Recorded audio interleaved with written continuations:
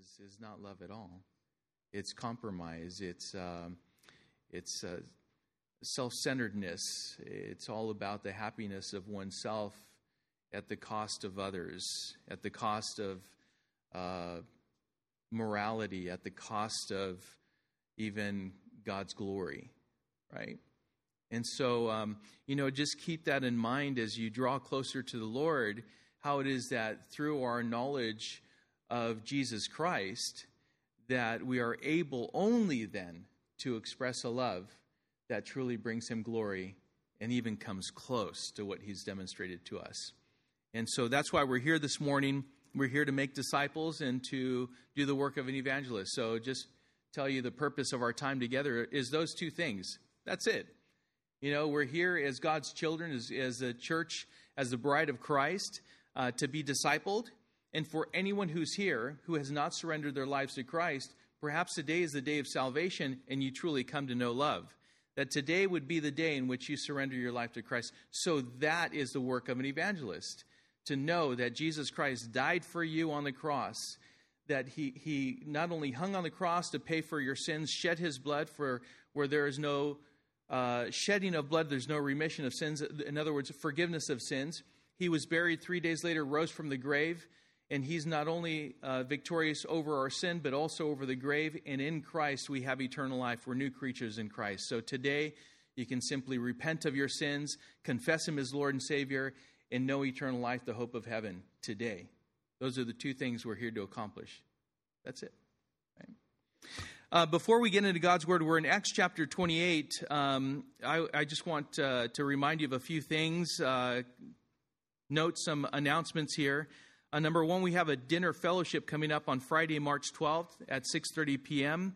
So this is a great time of food, fellowship, prayer, sharing in God's Word, and just building friendships within the body of Christ. And so make sure that you sign up today. Go to the information table if you have any questions, and just get signed up. It's a great way of developing friendships, of getting to know each other, and encouraging one another. We also have some refuge shirts. So just a reminder, at the information table, we have a women's pink faith shirt. We have in God We Trust shirts.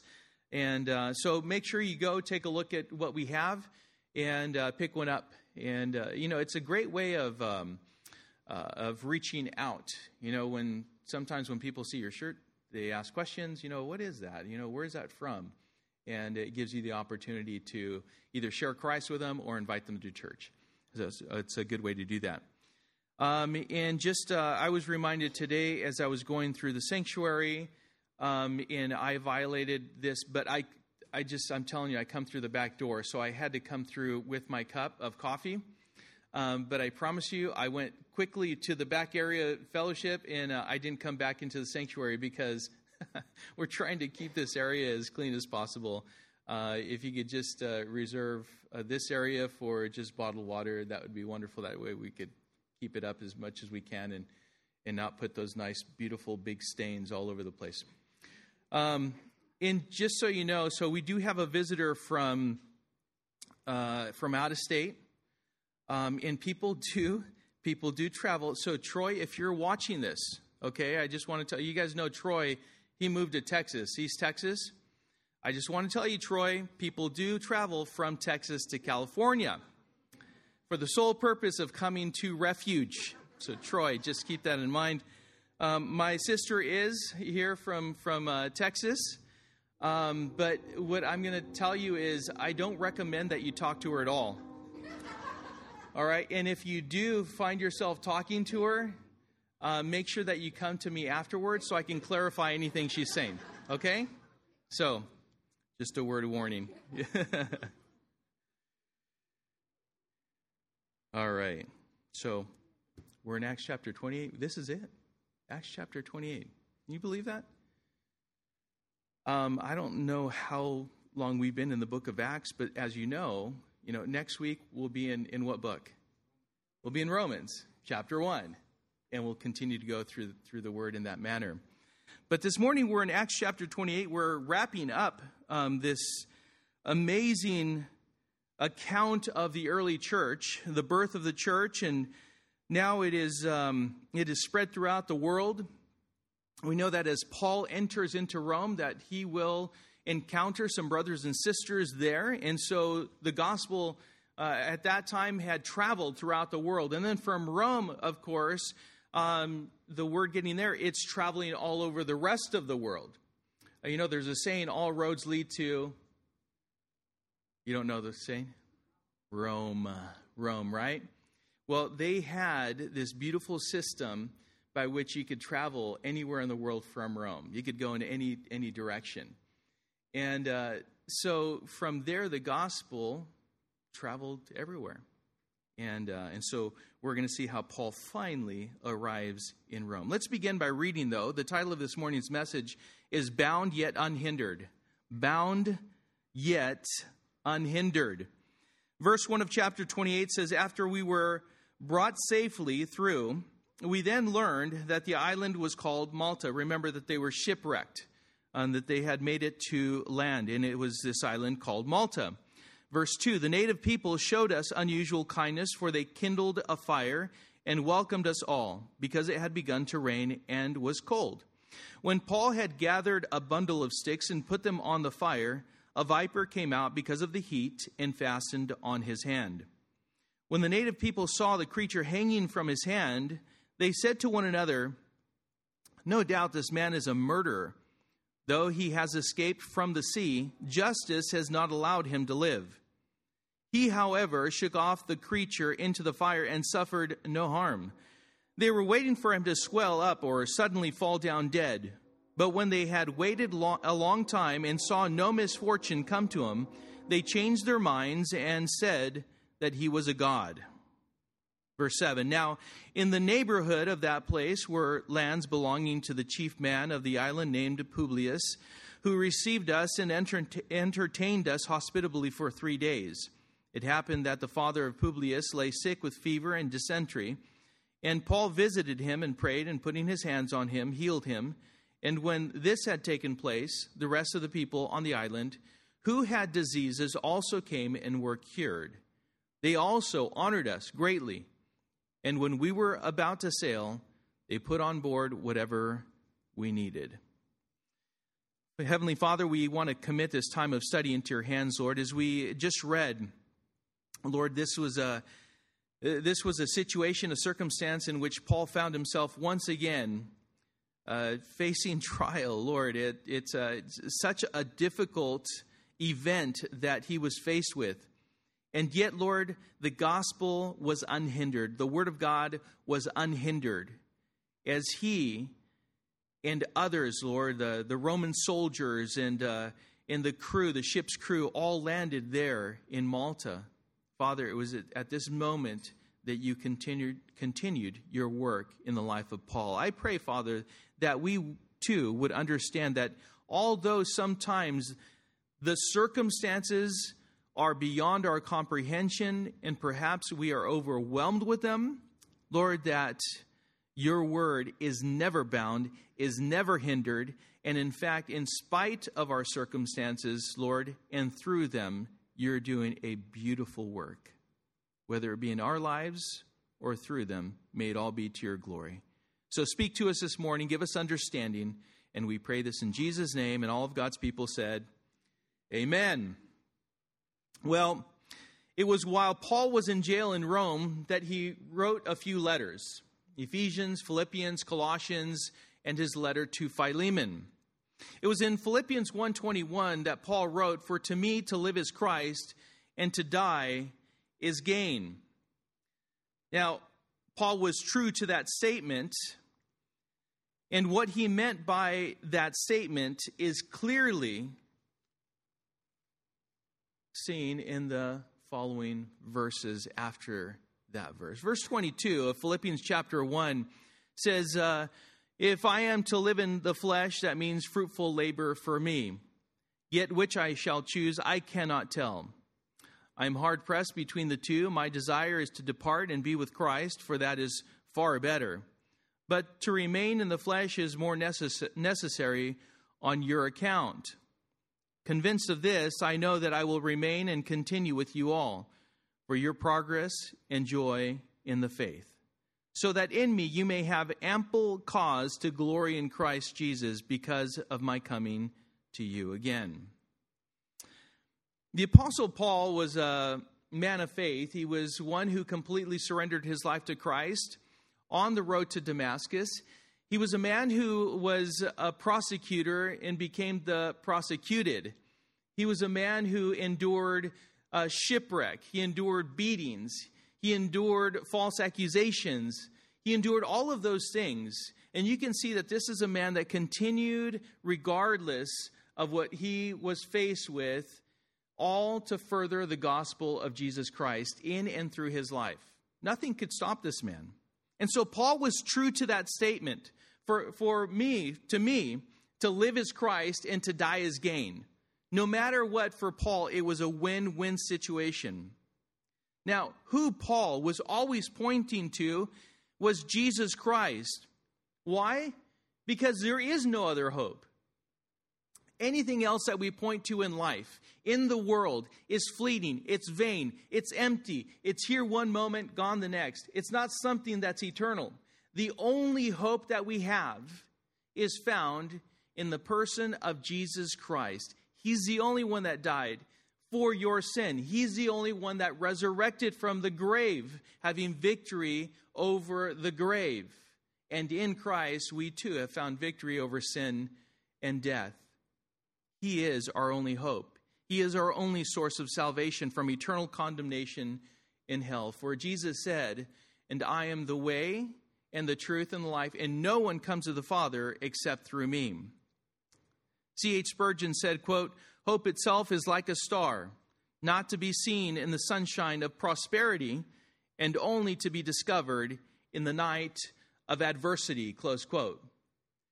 You know, when we're filled with prosperity, when things are good, well, what is there to hope for? For we have what we need. But it's when we're faced with adversity that we can express greatly the light of hope that we have. That's what the world needs to see in you and me. They need to see a people who are filled with faith. Paul's sole purpose was to testify of Jesus Christ and the salvation God offers through the shed blood of Jesus Christ, and to make disciples. That was it. But get this, Paul was in chains. Paul was in chains. Didn't this hinder his work?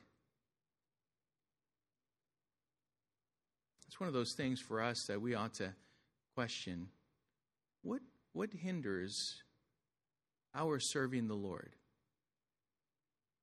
For him, it was nothing. He was in chains. He was by all definition of the word, he was a condemned man, right? In the world's eyes.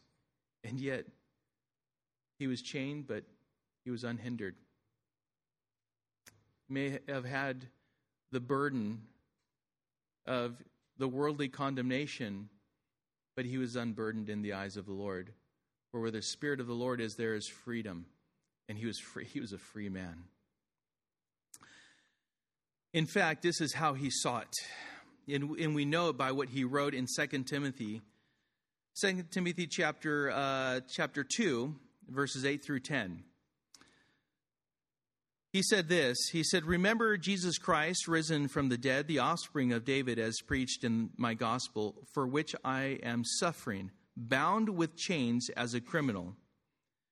He said, "But the word of God is not bound. Therefore I endure everything for the sake of the elect, that they also may obtain the salvation that is in Christ Jesus with eternal glory." It's the same perspective and same heart that you and I should have. That kind of unwavering faith, steadfastness in the truth of God's word, a love that is expressed by the manner in which we conduct ourselves as Christians, believers in Jesus Christ. Listen, as false accusations, murderous plots, the mob, storms, and shipwrecks couldn't silence Paul, and the furtherance of the gospel, then we can be assured, you and I can be assured and know confidently that no cancel culture, no PC movement, no infiltration of social justice, distractions, no censorship by the media, nothing will prevail against the church, and nothing will hinder the gospel of Jesus Christ. Because Jesus told Peter in Matthew 16:18, and I tell you, you are Peter. But he didn't tell him on this rock, but he told him on the rock, Jesus Christ, on this rock, I will build my church, and the gates of hell shall not prevail against it. So no matter what, the church is alive and well. I believe the church is being sifted. That I do believe. I believe the true believers, it's like there's no hiding. There's going to come a point to where we're so tested by the fire that there will be either those that remain and those that simply fall away. I do believe that. But rest assured, the church is going nowhere until we're raptured. Because Jesus said, the gates of hell shall not prevail against it. Shall not. And his word is sure. It's done. This is why Paul consistently and confidently proclaimed the kingdom of God and taught about the Lord Jesus Christ with all boldness, even when he experienced difficulties, perhaps especially when he faced difficulties. The word was always delivered without his personal hindrance. This morning we conclude the book of Acts by learning of Paul's ministry on Malta, Paul's ministry on the road to Rome, and Paul's ministry in Rome. And he was right when he confessed that he suffered and he was treated like a criminal. But as we read in 2 Timothy, but the word of God is not bound. That was his confession, and it was true. May you be encouraged and provoked to live as a Christian who knows the word of God is unbound. That Jesus is the only hope one has in this life of knowing salvation, and will never allow personal trials to hinder the proclamation of the gospel of Jesus Christ. That our voice simply gets louder and louder and clear. 3 things. We'll see a healing on Refuge Island, a redeeming on the road to Rome, and a witnessing in the city of Rome. Let's begin again in Acts chapter 28, verse 1. This is the healing on Refuge Island. Verse 1 says, after we were brought safely through, we then learned that the island was called Malta. The native people showed us unusual kindness, for they kindled a fire and welcomed us all, because it had begun to rain and was cold. When Paul had gathered a bundle of sticks and put them on the fire, a viper came out because of the heat and fastened on his hand. When the native people saw the creature hanging from his hand, they said to one another, no doubt this man is a murderer. Though he has escaped from the sea, justice has not allowed him to live. He, however, shook off the creature into the fire and suffered no harm. They were waiting for him to swell up or suddenly fall down dead, but when they had waited a long time and saw no misfortune come to him, they changed their minds and said that he was a god. This was the serpent's bite, but God's protection was clearly upon Paul. Now, we need to notice that Luke writes in the first person. We can go to Acts chapter 1, verse 1. We can come through to go to Acts chapter 27, verse 1, verse 27, verse 37, and now Acts chapter 28, verse 1, and see how it is that Luke was there with the Apostle Paul. He had accompanied him on this voyage. So he was there when the ship went down. He was there when they washed up on shore. He was there when the fire was lit and Paul was bringing this wood to the fire. And he was there when the viper fastened onto his hand, biting him and held onto him. And he was there when Paul held the snake over the fire and just simply dropped him in. These are all first-hand experiences for Luke. And he wrote very accurately. He wrote by the inspiration of the Holy Spirit. It was the very breath of God. Now they landed on this island, the island of Malta. It's west of the island of Crete. Remember, they thought that they could leave Crete and make it to Italy and arrive in Rome safely. But they left too late in the season. It was a season for storms. And when they went out, they were tossed and they couldn't go in any one direction.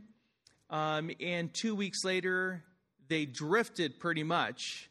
And they were at the mercy of the sea to this island just south of Sicily, which you see the boot coming down, and you see Sicily as the island. To the south of that boot, Italy, and then below that you have the island of Malta. So this is where they landed, on the island of Malta. In fact, the island of Malta has a bay named after Paul. It's St. Paul's Bay, and it's located in about the middle of the island on the north side, St. Paul's Bay. Malta, get this, so Malta, they landed on the island of refuge because Malta means refuge. Interesting, right? It was there that Paul found rest, being refreshed. After having endured 2 weeks of danger in the open sea, it was on this island that they realized safety and shelter. You can say that it served as a sanctuary to heal and restore their health and strength in order to be able to continue on their journey and make it all the way to Rome. You know, oftentimes in our lives, we may be encountered with difficult circumstances to where we might find ourselves in a sense like we're out in open waters. We really have no direction. We found ourselves just really at the mercy of God. And the Lord brings us to this place to where we are washed up on the island of refuge, to where we just need to rest. We just need to find some refreshment. The Lord has brought us there and protected us against the further effects of the elements around us, the world around us. I sure hope that, by name we've named it refuge, but really our refuge is Jesus Christ. It's not the place. But I sure do hope that as you walk through those doors that perhaps you too sense the love of Christ and that this is a place of refuge for you. Because life can come at us very hard. It can knock us down. It can confuse us at times if we're not strong in the Lord. And yet when we come, hopefully we're encouraged. We're stirred up to loving good works. We can encourage one another, remind each other of where we should be standing on that straight and narrow road with Christ and find ourselves right before Him. May this be a sanctuary for you as we find strength and rest in Christ. Well, they landed on this sanctuary, this island called Malta, or refuge. And they encountered these natives of the island. I'm sure they didn't know whether they were friendly or not, but they were. In fact, it says here that they were kind to him. They were hospitable toward Paul and the Roman soldiers and the crew of the ship. And they certainly found rest. And yet it was cold and rainy. They found themselves around a fire.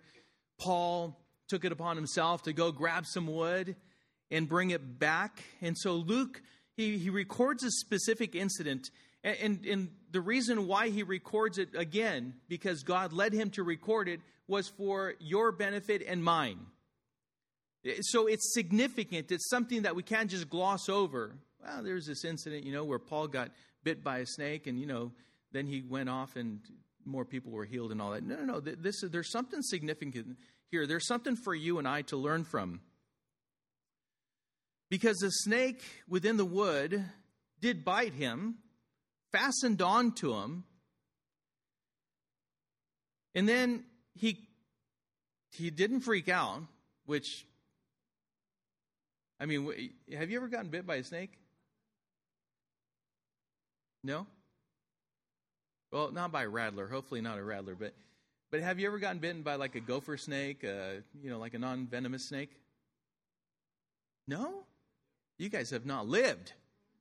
Right? So there's a few, yeah. Yeah, it scares you. The first time you get bit, you're like, oh my, yeah. Sure, you're not a rattler, right? But it's so you have a tendency to pull back, right? So I can't imagine Paul getting bit by this viper and then holding it calmly over the fire and just letting it just fall in. Wow. Well, the natives, they knew that he was a prisoner. They knew he was a prisoner. And they knew that he had escaped this violent storm, been washed up on the seashore of the island of Malta. And they thought, well, he escaped that judgment, but he didn't escape justice. Here's judgment. He just got bit. Now, there's an argument among biblical scholars as to whether this was actually a venomous snake or not.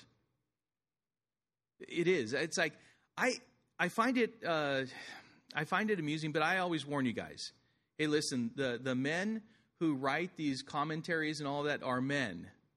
They're not God who's writing these commentaries. All right, so where do we go to find out how to interpret the text of the Bible? The Bible itself, right? We interpret it by the Bible. We go to it. So let's go to the original word, echidna, right? That's the original word in the Greek, which means viper, which means poisonous snake. So whether one agrees with the accuracy of the use of this word or not is itself extra biblical. That whole argument is extra biblical because this is the word that was used. That specific word. That means a venomous snake. Also take into account the reaction of the natives of the island, the Maltese people. Take their reaction to this viper clinging to Paul's hand. Because if anyone would be familiar with the wildlife on their island, it would be them, the natives of the island. And they believed Paul was going to have a deathly reaction to the bite, or at the very least, he would swell up. Right? Those are the things we need to take into account. And for me, it's quite clear. It was a venomous snake. This was significant. Luke recorded it. The natives thought he was a dead man. Judgment had come upon him, and yet God protected him. Mercy and grace. We can't explain it away. We just can't. But notice Paul's reaction to the snake clinging to him. Like I said, he just simply hung it over the fire, shook it off into the fire, and we see here written, he suffered no harm whatsoever. In essence, this was Paul's reaction on the violent seas, and it was his reaction also to when the snake bit him. For to me, to live is Christ, and to die is gain. When situations in life bite you, do you freak out? Or do you simply hold it over the fire and let it fall off? Do you lean on and cling to the Lord as the world seemingly tries to cling on to you? Because in Christ, those things will simply fall off. They'll be done away with. And if it's not your time, nothing can take your life. There's an appointed time and day. And until then, let us live for the glory of Christ, for to live as Christ and to die as gain.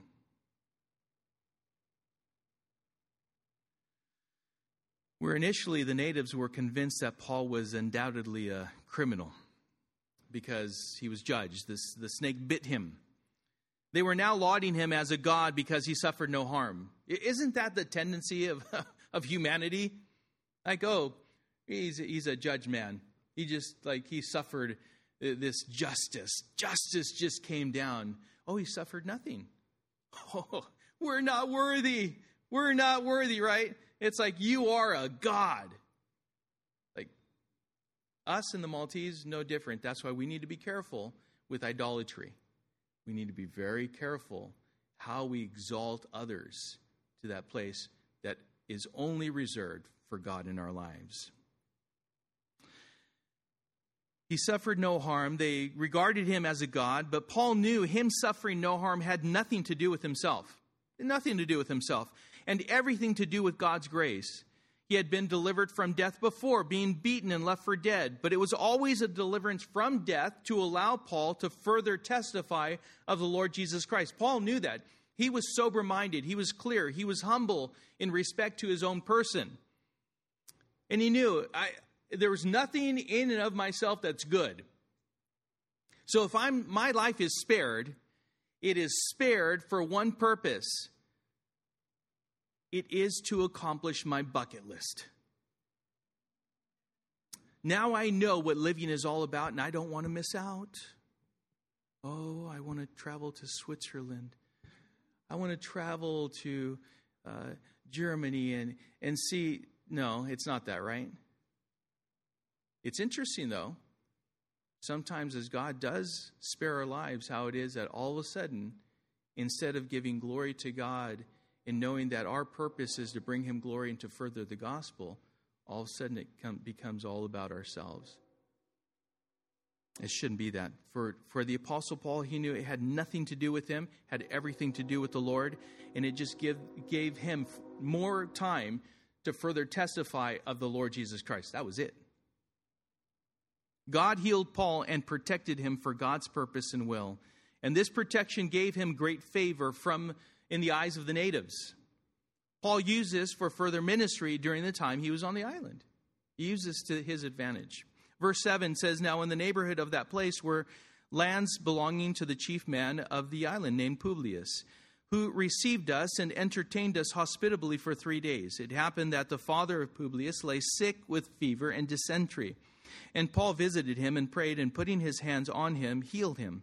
And when this had taken place, the rest of the people on the island who had diseases also came and were cured. They also honored us greatly, and when we were about to sail, they put on board whatever we needed." So we see prayer, healing, and favor. This was all God's provision. He provided this. Paul and the other men were taken in and entertained for 3 days. And this was by the leading man of the island. In other words, the representative of Rome was there. The chief man of the island is what he was referred to. God gave them favor, and they enjoyed it for 3 days, being tended to. But at that point, after 3 days, they found out that the father of the chief man of the island was sick. He had a fever, he had dysentery, which is a bacterial infection and is transmissible, is communicable. It's a disease that can be transferred from one person to another very easily. So what did Paul do? Well, he donned a mask. It's an N95. Put on gloves and a gown. And he didn't do that, right? We're so familiar with that, right? We're so familiar with that now because of what's taken place in the last year. But Paul, what he did was incredible. He went to this man's, wherever he was, his home, right? He visited him, put his hands on him, and prayed for him. And Publius' father was healed. Was healed completely. God used Paul to heal this man. Paul believed God could. Do you believe that God still heals today? I was in a meeting the other day with a couple physicians and a nurse, and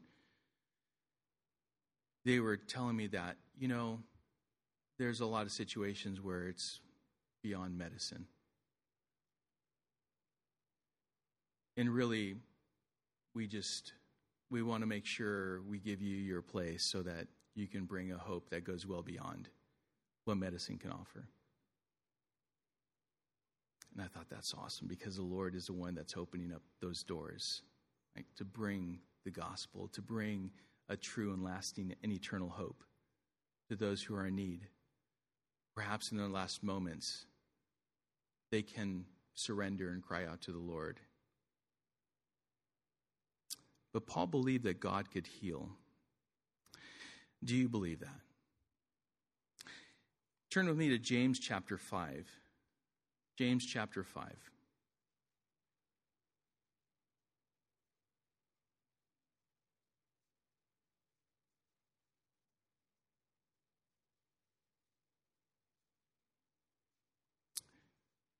James chapter 5, verse 13 is where we're going to be reading.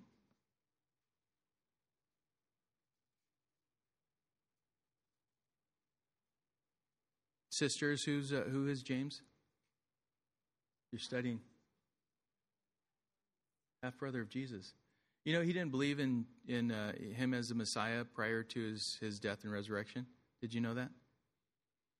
And who was James in Jerusalem, in the church? He was a leading man, and he was a very important figure within the church there in Jerusalem.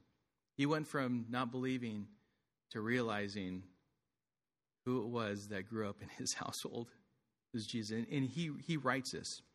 In James chapter 5, verse 13, it says, "Is anyone among you suffering? Let him pray." Anyone suffering? What's our answer? We need to what? We need to pray, right? Is anyone cheerful? Anyone cheerful here? No? Okay. All right. No cheer here. Let him sing praise. Is anyone among you sick? Let him call for the elders of the church and let them pray over him, anointing him with oil in the name of the Lord. And the prayer of faith will save the one who is sick, and the Lord will raise him up.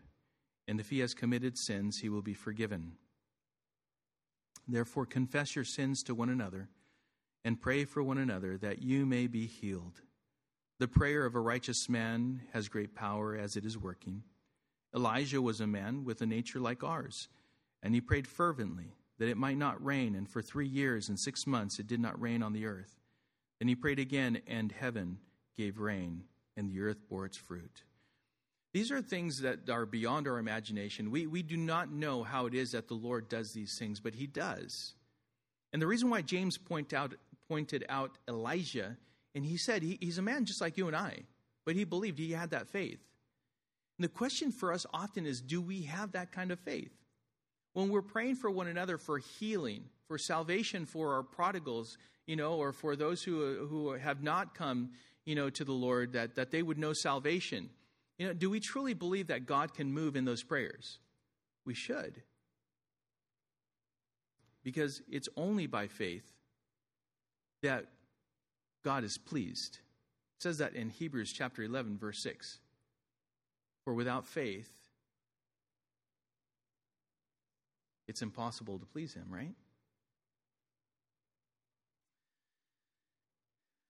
Coming back to Acts chapter 28.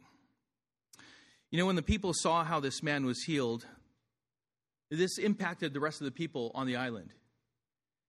And they kept bringing, they said, okay, so if he was healed, I have an uncle and I have a brother and I have a sister, they're sick, and let's bring them. And they were cured, one after another. They were all cured. For 3 months, the Maltese people took good care of Paul and Luke and all of the people that were on the island. Those that were laying hands on them, the believers were praying, and they were seeing many people be cured, and God was glorified. After 3 months of being taken care of and going through all of this, they were ready to set sail. They sent them off with all the provisions they needed for the remainder of the journey to Rome. You see, God gave Paul and the men a true refuge. They were received with unusual kindness. They were entertained hospitably. They were honored greatly, and then they were given ample provision to make the rest of the journey to Rome. This would be in contrast to the reception that awaited Paul in Rome by the Jews, by the way. Stark contrast there. There's a difference. There's a difference there. The Maltese people just received them and were open to Paul, and this is not what we're going to see in Rome. But God provided a refuge for Paul and provided Paul as a vessel to minister to and bring healing to the islanders, all to the glory of God. So healing on Refuge Island. Number 2, redeeming on the road to Rome. Verse 11 as we continue. It says, after 3 months we set sail in a ship that had wintered in the island, a ship of Alexandria with the twin gods as a figurehead. Putting in at Syracuse, we stayed there for 3 days, and from there we made a circuit and arrived at Rhegium. And after 1 day, a south wind sprang up, and on the second day we came to Puteoli.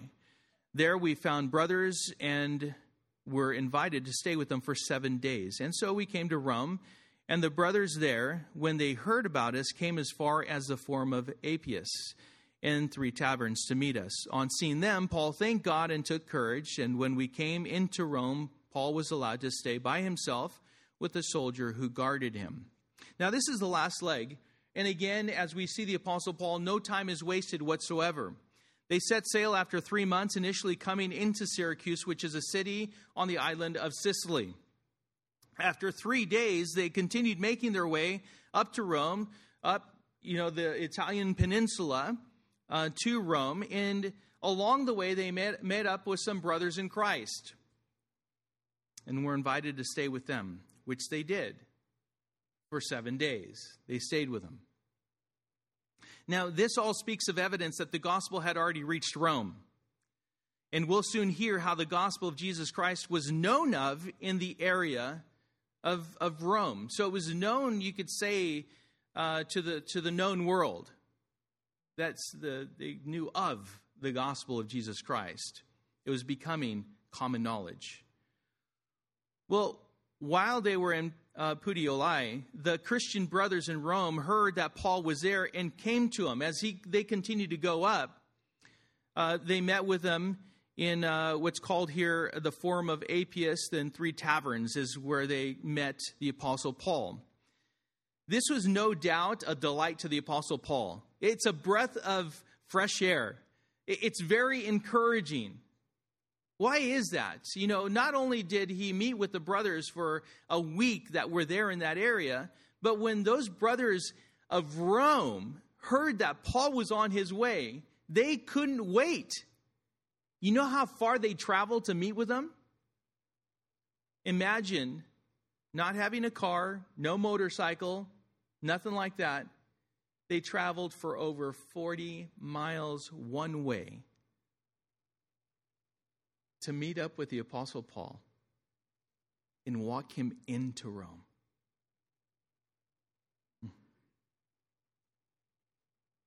How encouraging.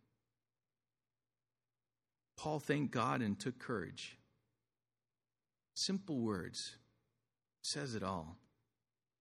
You see, simple acts like this may not seem like much to you, but they do serve to encourage others when trials have knocked them around pretty good. Just a simple going out of your way, taking a little time at the cost of convenience to do a little something. Oh, it brings great delight. It causes someone to praise God and to take courage. Galatians 6:10 says, "So then, as we have opportunity, let us do good to everyone, and especially to those who are of the household of faith." Hebrews 10:24 says, "And let us consider how to stir up one another to love and good works." That's why this is important right here. This fellowship is important. It's critical, and it's by command. Paul was ministering on this road to Rome, and God was also ministering to Paul as well on this road. And so we know that Paul was making the best use of this difficult journey. Ephesians 5:15 and 16 says, "Look carefully then how you walk, not as unwise but as wise, making the best use of the time, because the days are evil." If you don't take advantage of the time you have by living in godly wisdom and with godly biblical purpose, then time will overtake you. It is not a respecter of persons. It'll overtake you with worldly purposes to undermine, destroy, and waste what time God has gifted you with. You look back and you wonder, what happened? It's because we didn't give it to the Lord. We didn't make best use of the time. We didn't redeem the time for the sake of the glory of God. we used it for ourselves or to do something worldly, and it really undermined the very work of the Lord that God desired to do in our lives. Well, Paul redeemed the time, every bit. And he finally arrived in Rome and was chained to a Roman soldier who guarded him at all times, which, by the way, he had a captive audience all the time. He was there all the time. They would rotate soldiers out to guard him, but they were chained to him. Can you imagine? Here was Paul. It's like, oh, you're going to bring me someone else? Wonderful. Let me tell you about Jesus Christ. He was bound yet unhindered. Philippians chapter 1. You turn there. Philippians chapter 1, verse 12 says this. I want you to know, brothers, and this is the Apostle Paul writing to the Philippians. Again, this is when he was bound, when he was in prison, when he was in chains. I want you to know, brothers, that what has happened to me has really served to advance the gospel, so that it has become known throughout the whole imperial guard and to all the rest that my imprisonment is for Christ. And most of the brothers, having become confident in the Lord by my imprisonment, are much more bold to speak the word without fear. To live is Christ, to die is gain. Even the Apostle Paul, he made it very clear. This was his perspective. Yes, I'm in chains, but it's to further the gospel. I have these guards that are coming, and they're being chained to me, and I'm able to tell them about Jesus Christ and tell them about salvation in him. And by the way, because of my outlook, because of my faith in the Lord, it's serving as an encouragement to others to be more bold in proclaiming the gospel of Jesus Christ. Isn't that the way we influence one another? Is it not the way we influence one another? It is. That's why when we coward, when we express a fear, you know that it's contagious. That's why one fearful soldier engaging, or actually not engaging in battle, is a detriment to everyone else. But when you have someone who charges and is absolutely fearless, it appears fearless, but there's fear, but in spite of fear, they continue to move forward. What does that do to everyone else? It gives you boldness. It gives you great confidence. And this is what the Apostle Paul was. He was an instrument of faith. He was an instrument of encouragement to all the others. This is what he writes in Philippians. This was what you and I do when we stand up and we say, no, we need to stand by faith and not recoil in fear.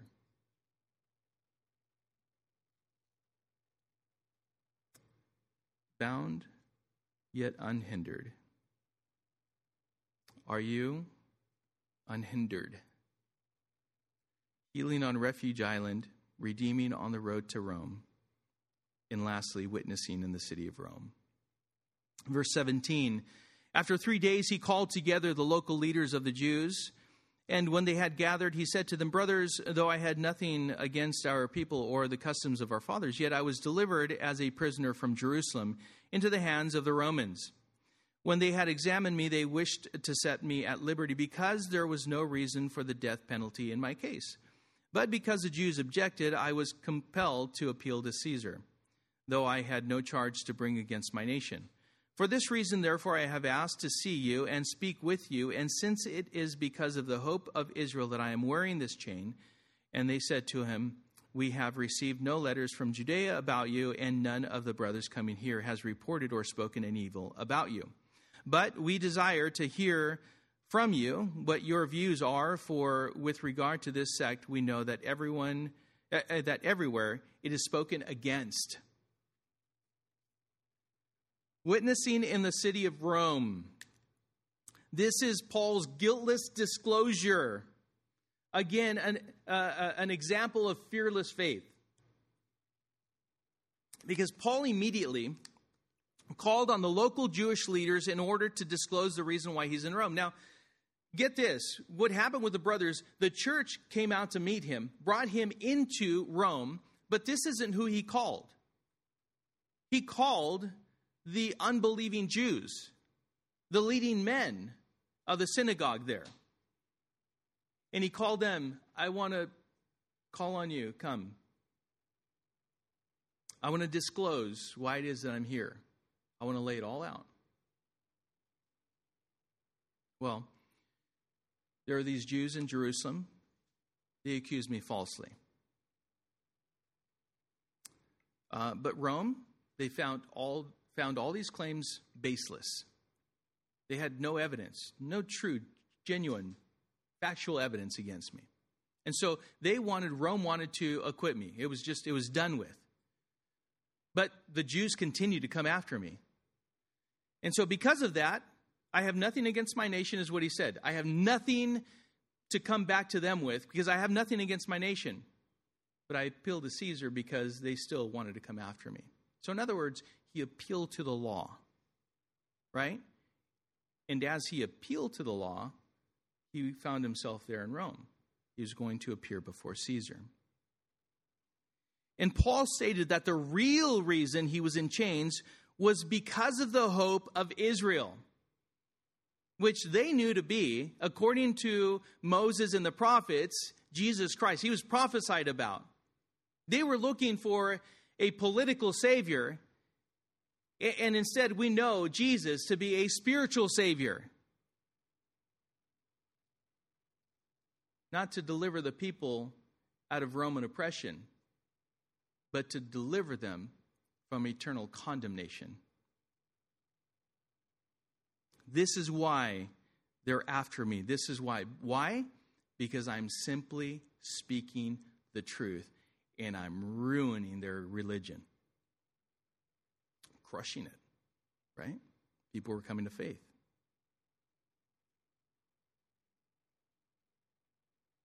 Paul was testifying of the crucifixion. This is simple. He was testifying of the crucifixion and resurrection of Jesus Christ.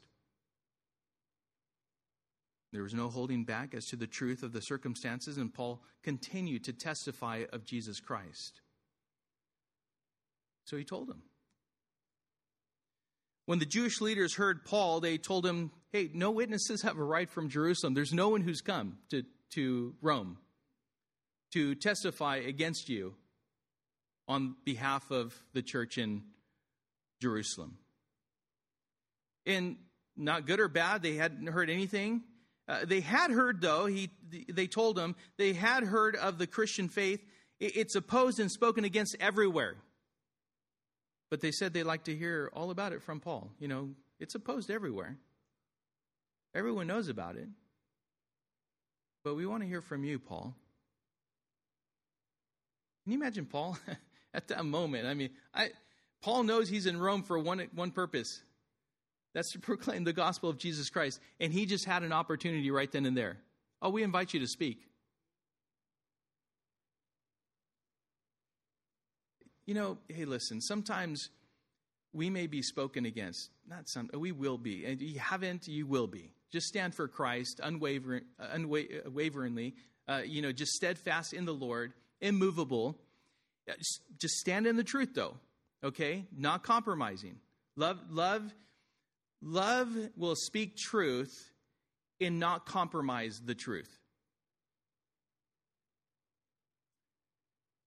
And for the Apostle Paul, even when he was falsely accused, he was given a platform upon which he could proclaim the gospel of Jesus Christ. Oh, I'm sure he was delighted. But at least they wanted to learn about this faith they referred to as a sect, what they deemed as a nonconformist group who were typically regarded as heretical, dangerous, and extreme. I'd be careful for these Christians. These Christians, they're dangerous, extreme. Oh, my goodness. Yeah. Now, the only danger Christians posed was to Satan and hell. What is our goal? To give people hope in Christ? To tell them about Jesus Christ? Oh, once you surrender your life to Christ, what happens is you repent, you turn from those wicked ways. Why? Because you desire to now glorify the Lord. Oh, that's horrible. Like to the world, that's horrible. Why would you want to do that? No. Come and know hope in Christ and find out. The burden of sin will be lifted up off of you, and you will know an eternal hope in Christ. But let's continue. Verse 23 says, when they had appointed a day for him, they came to him at his lodging in great numbers. From morning till evening, he expounded to them, testifying to the kingdom of God and trying to convince them about Jesus, both from the law of Moses and from the prophets. And some were convinced by what he said, but others disbelieved. And disagreeing among themselves, they departed after Paul had made one statement. He said, the Holy Spirit was right in saying to your fathers through Isaiah the prophet, go to this people and say, you will indeed hear but never understand, and you will indeed see but never perceive. For this people's heart has grown dull, and with their ears they can barely hear, and their eyes they have closed, lest they should see with their eyes and hear with their ears and understand with their heart and turn, and I would heal them. Therefore, let it be known to you that this salvation of God has been sent to the Gentiles. They will listen. He lived there for 2 whole years at his own expense and welcomed all who came to him, proclaiming the kingdom of God and teaching about the Lord Jesus Christ with all boldness and without hindrance. So he was proclaiming the gospel. He had a burden for the lost. On an appointed day, many people came to hear Paul at his rented apartment. He paid for it himself. For 2 years he worked. Nonetheless, probably as a tent maker, that was his trade. And so he provided for himself during this whole time. Even though he was in chains, he was on house arrest. He was there with a prisoner at all times. He delivered an exhaustive study of the Old Testament all day, from Moses and the prophets.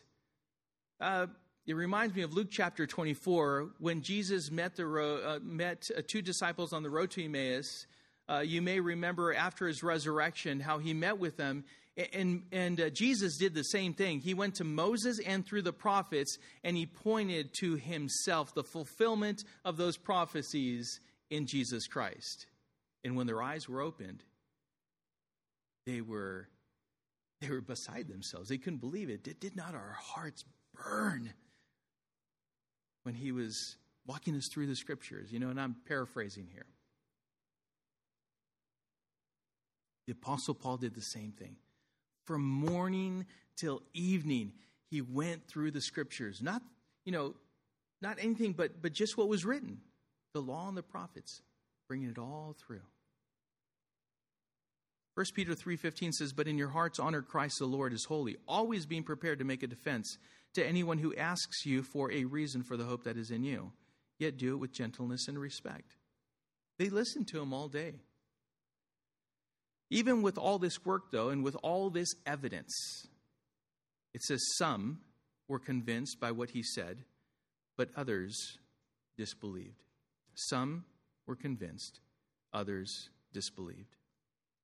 And so, as we see here, in Paul's response, he was grieved. He was absolutely grieved. Was he thankful for those who came to Christ? Absolutely. But he was grieved because of those that rejected salvation and God's grace. He had the same perspective as Peter had, and this was God's perspective, because in 2 Peter 3:9 it says, the Lord is not wishing that any should perish, but that all should reach repentance. All. Does God desire for people to perish? No, not one. He desires that all should reach repentance, salvation. So Paul had the right perspective. C.H. Spurgeon said, quote, if sinners be damned, at least let them leap to hell over our dead bodies. And if they perish, let them perish with our arms wrapped about their knees, imploring them to stay. If hell must be filled, let it be filled in the teeth of our exertions, and let not one go unwarned and unprayed for, close quote. Paul lived for 2 years there in Rome doing that very thing, working and paying his own way. And he welcomed all and proclaimed the gospel of Jesus Christ. and taught it with boldness, and this is key, and without hindrance. Without hindrance. Where does God have you? To where perhaps you're saying you're hindered, like the circumstances. You have little kids, so that hinders your service to the Lord, your proclamation of the gospel, your participation in the continuation of the furtherance of the gospel of Jesus Christ. Is it your work? Is it your spouse? Is it friends? Is it your health? What is it? Should be nothing. It should be proclaimed with boldness and without hindrance. So we see healing on Refuge Island, we see redeeming on the road to Rome, and we see witnessing in the city of Rome. I'll leave you with a few words here. Tossed by a storm, but the gospel was not hindered. Bound to an island, but the gospel was not hindered. Bit by a serpent, but the gospel was not hindered. Struck with illnesses, but again the gospel was not hindered. Chained to a Roman soldier, but the gospel was not hindered. You see, the only hindrance of the gospel of Jesus Christ is your own personal rejection and silence. D.L. Moody said, quote, "When a man is not deeply convicted of sin, it is a pretty sure sign that he has not truly repented. Experience has taught me that men who have very slight conviction of sin sooner or later lapse back into their old life." He also said, no matter how low down you are, no matter what your disposition has been, you may be low in your thoughts, words, and actions. You may be selfish. Your heart may be overflowing with corruption and wickedness. Yet Jesus will have compassion upon you. He will speak comforting words to you, not treat you coldly or spurn you, as perhaps those of earth would, but will speak tender words and words of love and affection and kindness. Just come at once. He is a faithful friend, a friend that sticketh closer than a brother. Father, we are so grateful. We are so thankful that your word goes out with power. In fact, you tell us that it will not return void. And it accomplishes that which you have set forth for it to accomplish. I pray that we here, whether it be salvation, perhaps someone here has never surrendered their lives to Christ. I pray, Father, that they would know that love, that you died on, that you, Father, sent your Son to die on the cross for our sins, past, present, and future. And by repenting of our sins, confessing our sins, turning from them, and running to Jesus Christ as Lord and Savior, knowing forgiveness of our sins, that we will know a hope that cannot be shaken, a hope that cannot be taken away, that we will know salvation by grace through faith in Jesus Christ. And today would be the day of salvation. And I pray for those perhaps that have been in a place of compromise. Lord, I remember that day when I was willingly living, conscientiously living in compromise. Lord, how miserable that was. Knowing that I wasn't right before you.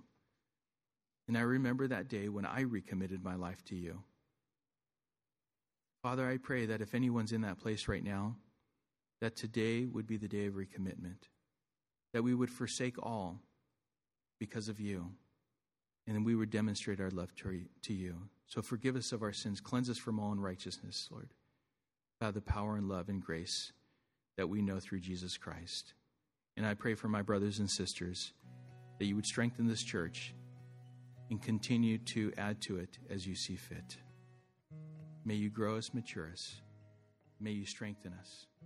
Fill us with your Holy Spirit. In Jesus' name we pray.